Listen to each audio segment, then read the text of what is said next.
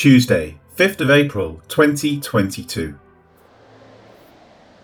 For we have heard him say that this Jesus of Nazareth will destroy this place and change the customs which Moses delivered to us.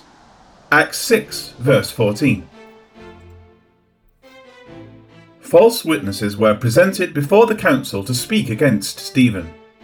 They began with, "This man does not cease to speak blasphemous words against this holy place and the law."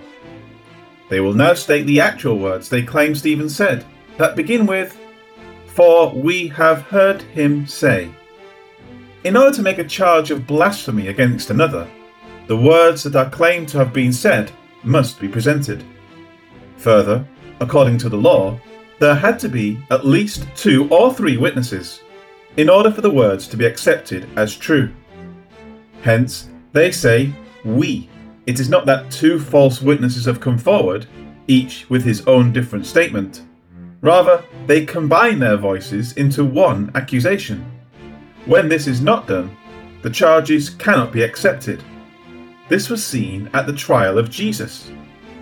Then some rose up and bore false witness against him, saying, "We heard him say, I will destroy this temple made with hands, and within 3 days I will build another made without hands." But not even then did their testimony agree. Mark 14:57-59. There must be a minimum number of witnesses, and if they are making the same charge, the charge must be consistent with any others coming forward with the same accusation. In this case, they jointly state their words, saying that this Jesus of Nazareth will destroy this place. The first point of these words concerns the way the Greek is structured. There is great contempt for the name they refer to, Jesus of Nazareth, this. It sets the tone for their testimony as being biased against the Lord. Also, there are 2 possible references to what they are speaking about. Jesus answered and said to them, "Destroy this temple, and in 3 days I will raise it up." Then the Jews said, "It has taken 46 years to build this temple, and will you raise it up in 3 days?" But he was speaking of the temple of his body. Therefore, when he had risen from the dead, his disciples remembered that he had said this to them, and they believed the scripture and the word which Jesus had said. John 2:19-22.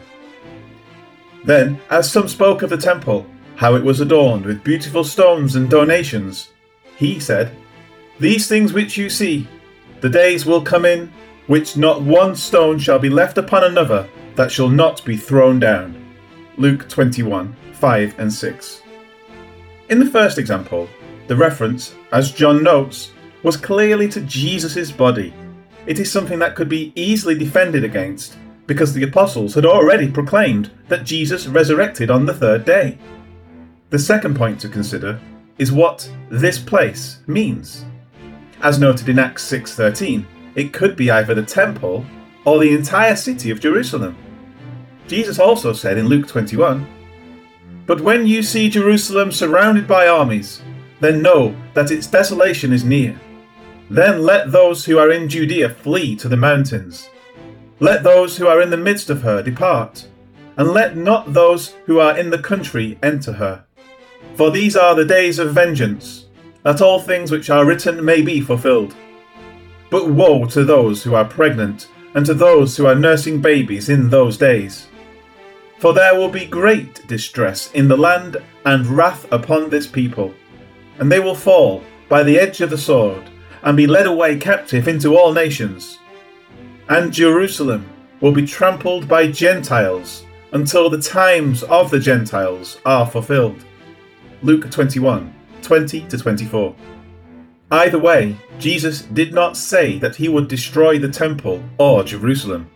Rather, his words were a prophecy against the temple and the city, confirming that they would be destroyed. As distasteful as that may be to the Jews listening to the charges, it is not something they could condemn Stephen or anyone else over. A comparable passage is found in Jeremiah 26:1-19. Jeremiah prophesied against the temple and the city. The people wanted to stone him to death. but then Scripture provided previous testimony that what Jeremiah prophesied would come to pass. Therefore, they could not stone him without being guilty of his blood. With the first charge stated, the second charge is next given, saying, "And change the customs which Moses delivered to us." Charles Ellicott says the following concerning these words, quote, "The words seem to have been used in a half-technical sense, as including the whole complex system of the Mosaic law, its ritual, its symbolism, its laws and rules of life, circumcision, the Sabbath, the distinction of clean and unclean meats, Acts 15:1, Acts 21:21, Acts 26:3, Acts 28:17, end quote. He is correct in this analysis. It is an all-encompassing ending of the Mosaic law. In whatever way Stephen worded his statement, it certainly included the words of Jesus that a new covenant had been instituted. The author of Hebrews explains the meaning of this, and it is something that the young church took time to grasp. But it appears to be something that Stephen understood from the outset. In that he says, "a new covenant," he has made the first obsolete. Now what is becoming obsolete and growing old is ready to vanish away. Hebrews 8:13. Again, the Jews may dislike what he has said, but it is nothing that was not already fully supported by their own scriptures. "Behold, the days are coming, says the Lord, when I will make a new covenant with the house of Israel and with the house of Judah, not according to the covenant that I made with their fathers in the day that I took them by the hand to lead them out of the land of Egypt. My covenant, which they broke, though I was a husband to them, says the Lord. But this is the covenant that I will make with the house of Israel after those days, says the Lord. I will put my law in their minds and write it on their hearts, and I will be their God, and they shall be my people. No more shall every man teach his neighbour and every man his brother, saying, Know the Lord. For they all shall know me, from the least of them to the greatest of them, says the Lord. For I will forgive their iniquity, and their sin I will remember no more. Jeremiah 31:31-34. As this is the case, and as Jesus claimed to be the initiator of that new covenant, the burden of proof now rested on the council to prove that it was not so. Stephen has both past precedent and also the weight of prophecy in Scripture on his side, both from the same source, Jeremiah the prophet. When the accusations were rightly considered within the context of when and how Jesus spoke his words, there could be no doubt that Stephen was innocent of the charges against him. Life application. The Bible is a big book, filled with wonderful stories, prophetic utterances, praises to God, insightful analyses of what God is doing in the stream of time and human existence, and so much more. It is a self-confirming word as well. One section may seem to bring in an impossible to resolve dilemma, and then another section will come along and take care of the issue, confirming that the Lord is in control of things.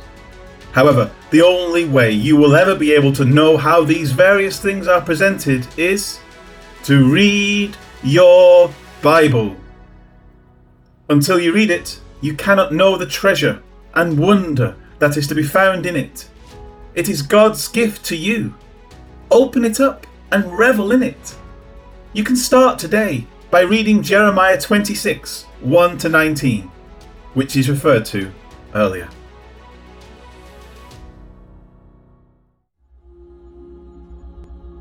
How precious is your word, O God! It is more delightful than the sweetest honey. Thank you for your wonderful word. Amen.